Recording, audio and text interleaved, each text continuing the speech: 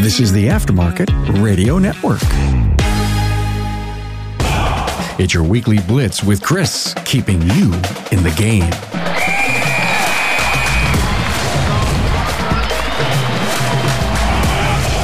Hello and good morning, everybody. I hope the new year's treating you well and you're having a great day. Man, I can't believe it's the 1st of February already. Is this insane? Like we're 1/12 of the way through the year already. Coach Chris Cotton here from AutoFix Auto Shop Coaching, where we work hard to support your financial success. As you get into today's episode, you may know someone in your network who can benefit from what I'm talking about today. So please take time to share personally or through your social network. If you have an idea for a show topic or just want to talk shop, feel free to get with me at chris@autofixsos.com. Before we get started with episode 47, 10 things for my 10-year anniversary, and maybe a couple of extras thrown in, I'd like to take a quick second to give a shout out and thank our sponsor, Autoleap. Do you find it hard to manage the day-to-day at your repair shop? Autoleap is here to make your life easier. Autoleap is a modern, sleek, cutting-edge software for all your shop management needs.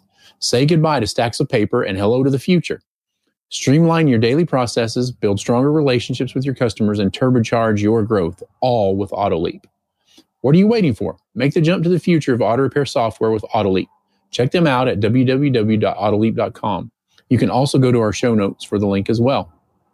So, Chris, 10-year anniversary and 10 plus maybe a couple extra things. What the heck are you talking about? Well, believe it or not, it's been 10 years on February 13th since I started my journey as an auto repair shop coach. I had my shops. The coaching company that I was working for was looking for some more coaches, and we talked about it for a little while, and I thought, man, I would love to do that. And so I packed up right before Valentine's Day. Me and my brother drove to Maryland and then got me settled in to the hotel there, and then I popped him on an airplane back. So shout out to my brother, Jimmy Cotton, call him Bubba. Spent 86 nights in a hotel working on the processes, the procedures, the program, which I already been through a couple extra times, but really learning the ins and outs of the phone calling and everything. So Kimberly and I have been married almost 23 years now. And unfortunately, I have to say that I missed one Valentine's Day, and that was it. Like I went out there, started on a Monday, February the 13th, and started started my journey as a auto shop coach. I was relating that story or reached out to the marketing team that helps me out, and they're like, hey, we should do all kinds of stuff for your 10-year anniversary. So you've probably seen some teasers and everything going on, but here's my podcast episode to go with the actual physical video that we're going to do and everything else. So they came to me and they were like, hey, Chris, why don't you develop a list of 10 things, one for each year, with words of wisdom, stuff you've thought about, stuff you wish you would have done, things you've learned, stuff like that. So initially it took me a little bit of time to come up with the 10 things. And then since then I've popped a couple more in, and I look at the list and I'm like, you know what? I can't take any of those 10 off. So I think our final number is going to be about 12, but we're going to say 10 for 10 with a couple of extras in there. So let's roll into those and talk about them just a little bit. And these are in no particular order other than the way they're numbered are the way they popped up in my head. So I didn't rearrange the list after I did it, but when I sat down, they're in the order of this is the way it popped in. Number 1 on the list is women in the aftermarket auto repair industry. I personally have had female service advisors or women service advisors and women technicians. They were great. They're easy to teach. They listen well. And in both instances, they were green to the industry, and we were able to work with them and do some really great things with them. The technician that I had, she was straight out of tech school through the local VOTEC that we had been working with. We hired her in from that program and started. And just like every other technicians. There were certain things that she loved to do and things that she didn't. Honestly, I've never sold so many valve cover gaskets in my whole entire life as we did when she got in there. That was one of the things that she loved to do, is valve cover gaskets. So every inspection that she did, she'd send it to us, show it, look at it, be like, oh, yep, those are seeping. Those need to be changed. And she did a great job on them. The other young lady that we hired for the service counter came from the salon industry, and she did really great. She did as great as I could take her. I was green as an owner at the time, and I failed her. I would say I failed her on this one. She was great with customers, but had no repair knowledge. I just didn't give her the depth of training that I should have to propel her forward. The other thing that I'll talk about, women in the aftermarket and the auto repair industry, is if in 2008, we would have all went out and into the schools and started talking to the young women in schools and in middle school and everything, and tell them about service advisors, the growth and what you could do as a technician and everything. If we'd have done that then and been doing it for the last 15 years, we wouldn't have a technician shortage. We wouldn't have an employee shortage in the repair industry. That's really sad. I wished I would have pushed that early on. Maybe if I'd had the wherewithal to jump up and just start a training company for women in the aftermarket, there's no telling where we could be right now. Number 2 is I wished I would have embraced Zoom with my clients earlier. I've really only been doing that the last 12 months, and I've been using Zoom for all 10 years that I've been a coach. In the beginning, I really wished I would have at least transitioned more people to Zoom. To me, it's a little bit boring to be on this end of it and having 2 screens open and me looking at notes and looking at dashboards and things like that. But to be able to sit there and look your client in the eye as you're trying to get a point across, and to be able to look at them to see if they're, handing you a line of BS or not, is a huge tool. And I really wished I'd have started that 9-10 years ago.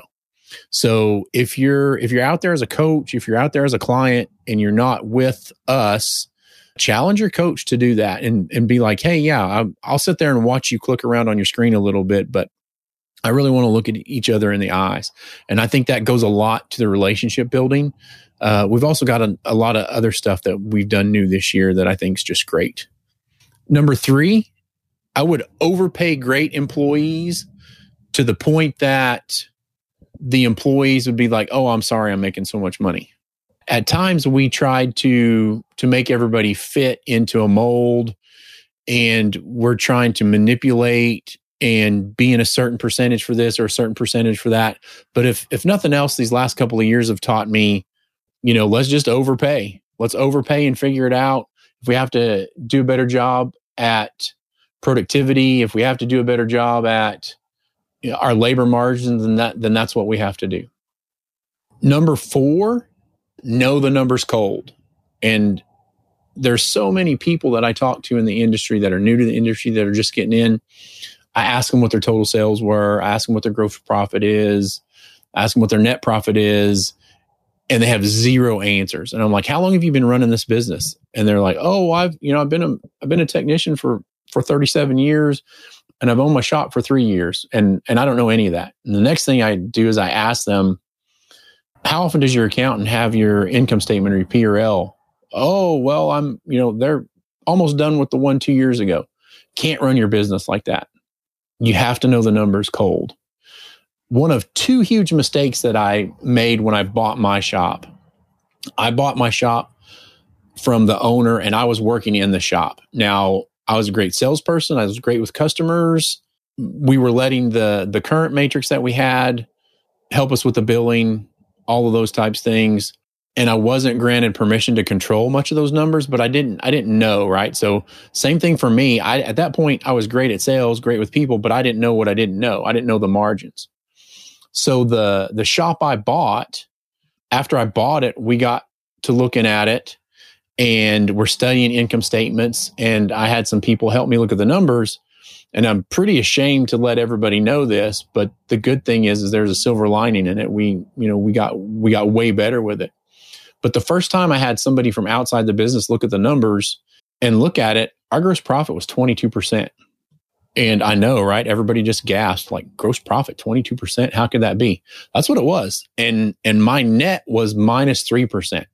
The great thing is we always had money in the business because we were, $1.5 million to $2 million shop. So there was always cash flow, but we were riding that fine line where, we were one bad thing from happening away from having to shut the doors. And the great thing I have to tell you is 6-7 years later, when I went to become a coach, we had taken that from a 22% gross profit to almost a 75% gross profit and a minus 3 net to a 33% net, 30% net. It's possible, it's doable, but boy, you have to have that huge heart to heart with yourself in the beginning, like, oh man, I don't know what I don't know. And so I thought I could always sell my way out of whatever issue I was going through. But if you're not making any money, you can't sell your way out of it. So know your numbers cold. Number 5, I wished I would have said no more often. And by no, I mean no to outside influences, things that were trying to pull me away from the business, and things that I allowed to pull me away from the business. I don't ever want to say no to a client, and then I don't ever want to say no, if at all possible, to an employee. But outside of that, I wished I would have said no more often. Number 6, more content. And this goes from a shop owner standpoint and a coaching standpoint. I knew 4 years ago that I needed to put out more content on Facebook, videos. I would have never thought of an episode or podcast episode until this last year or so. So you have to throw yourself into more content. And the more you get out there, the easier it is for people to find you. And that's in your local area, that's nationally. There's all kind of instances like that. And I wish I would have just thrown myself into more content years ago. It would have made things much easier now. Or actually now things are great. But a couple of years ago, when we were growing, we could have grown more through the content and grown faster, which kind of boggles my mind to think that we even could grow faster. The other thing I'll say about that is back, quote unquote, in the olden days, at the very beginning of internet, we had our shop and we had 2 instances where we had like 20 inches of snow. It's typical springtime in Oklahoma, right? We had 20 inches of snow. It all melted. It was like 70 degrees. And then the next week, the same thing happened again. I went through and started the Facebook business page, started adding content to it. And at the time, it was just like posts and pictures. There was no video or anything like that. For about the next year, most of our new customers came from Facebook because we were able to rank on the old interwebs through just our Facebook page. And then we went into a web page and some other things like that. So content is king, and content can take you a lot of places. Number 7, I wished, and this is where I live now, is I live in the mindset that I'm going to throw out whatever playbook that I'm used to and create my own playbook. But I wished in the beginning that I would have thrown out the playbook and been outside the box more and worked more outside the box. I think that would have been able to push the women in the aftermarket industry more, the pay for employees more, and a lot of other things. If I would have thrown out the playbook, said no, and moved on. One of the issues we're having now in the industry is we have people that have been doing it 25, 30 years, and they're still stuck in the mindset of like 18 months to 2 years ago to pre-COVID. And pretty much as far as the employees go, as far as pay goes, as far as all of that goes, you just have to forget everything you knew and roll with it and make it work for your business. Number 8, pay yourself first. Always, always, always pay yourself first. One of the things that I see a lot of shop owners do, new in the beginning, outside of that, is they have all these people in there. They have a lot of people that are unproductive. Rather than letting people go or holding people accountable, everybody gets paid but the owner. I don't even know what to say about that. That is crap. If you have people in your business and you're not getting a paycheck, you've got to stop it right now, figure it out right now, and make sure you get a check. If that's firing one employee, that's firing one employee. If it's firing 2 employees, it's firing 2 employees. And the reason why I say pay yourself first is, one, you're the owner. You should be able to benefit from that, first of all. Second of all, it's the airplane mentality, right? Like if the airplane's going down, they tell you, put your mask on and then help everybody else. If you're not physically fit, mentally fit, financially fit, because you're not paying yourself first, you cannot run a successful business. First thing you have to do is pay yourself first. If somebody's got to lose their job, tough crap is what I'm telling you. You have to take care of your family. Your life is on the line. You pushed all your chips in to do this business, and you should be able to pull some of those chips back. Pay yourself first. Number 9, remember and share the good and let go of the bad. One of the terrible things I did when I first started the shop, or when I first took it over, and it was just me and Kimberly, and Piper was a toddler at the time. Not even a year old, I don't think, when we bought the shop. I would come home for dinner. Kimberly would ask me, hey, how was your day? And I would go into a 30-minute rant about all the things that went wrong with the day instead of sharing the good. And last week, I talked about everybody living in the negative side and not the positive side. And this is where I'm trying to change my life now, and where I should have changed it then, is remember and share the good, remember and share, be positive, and let go of the bad. If you are going home from work, think about it a little bit and pretend there's a huge eraser when you walk in the door. And when you do, it erases all the bad, all the negativity, and then you share the joys for the day. Share the 32 customers last week that were great instead of the one that wasn't. And let that be what you bring forward to your family. Number 10, don't get involved in gossip and shut it down on the spot. This can be about people in the town. This can be from one employee to the other. There were several times as a shop owner that I listened to the stuff and didn't get involved, but I didn't shut it down either. So if you've got one employee talking about another employee, don't feed into it. Again, don't feed into the negativity, feed into the positivity, and tell that person to stop it. And if we're trying to build a great culture in our shops and move the business forward, then you can't have the gossip. And so if you're allowing it and everybody looks to the leader, then they look to you and you're basically saying it's okay. And we can't have that. So don't get involved in the gossip, shut it down on the spot, and hold your people accountable to that. So that was 10, right? That's all I was asked to do, but I'm overachieving a little bit. And I can't even believe that these other ones came in late. I don't think these were the last 2, but so I'm going to give you an 11 and a 12 and then let you go about your day. So 11 is don't let the bad employees run off good ones. I probably lost 2 to 3 technicians that left because other terrible employees ran them off. And I didn't know about it. Nobody came to me. I didn't recognize it. So that's a shame on me. I did save one technician and was able to learn the lesson. What was happening is we had a technician that was older in the business. He was probably in his 50s, 60s. And then we had a younger technician right next to him that was 2 times the technician as the other one was. He worked hard. He kept his head down. He did everything I asked. He was a great asset to the shop. What was happening was the older technician would clean up his bay every day and then sweep it all into the younger technician's bay and expect him to get the dustpan out and put it away. And finally, the tech came to me and was like, look, I'm going to start looking for another job. And I was like, what's going on? And he told me, and I was like, okay, I'm going to take care of it. It just so happened that we had another issue with the older technician within the same week. So I basically fired him on the spot, which he was one of the legacy employees that we had in the business that had been there for 15, 20 years before I bought the business. And I don't think he thought I had the stones to let him go. And I did, and I let him go.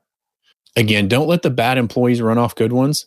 And I'm also going to say this is just a thought I just had. If you're in a business and you have legacy employees, think about making everybody reapply for their job. And if you wouldn't rehire them, why the hell are they in your business? Toss them out of there.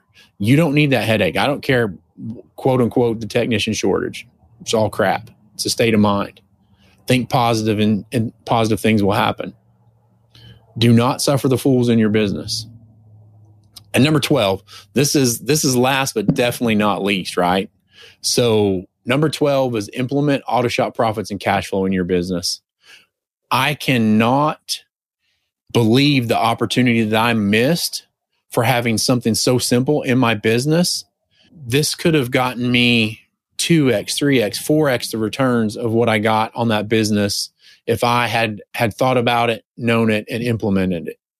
And if there's one thing that I can cross my fingers and wish that you had in your business, it's the AutoShop profits and cash flow system. Make sure you're controlling your money. Make sure you're making money. And again, it goes back to the other one. Make sure you're paying yourself, okay? Hey, everybody. Thanks for taking time out of your busy day to listen. If you haven't found us on Apple Podcasts and or Spotify and follow us for free, then why not? I'm sure there's someone you care about who can benefit from our talk here today, so please feel free to share or forward this episode on to them. This has been Coach Chris Cotton from AutoFix Auto Shop Coaching. If you find yourself struggling in your auto repair business or have a feeling like you don't know what you don't know, but you're eager to learn and grow your business, then please feel free to reach out to me. Chris at AutoFixSOS.com, or give me a call at 940-400-1008. Time to get out and rise and grind, everybody. Have a great day. If you see me on social media or whatever, please feel free to wish me happy 10-year anniversary.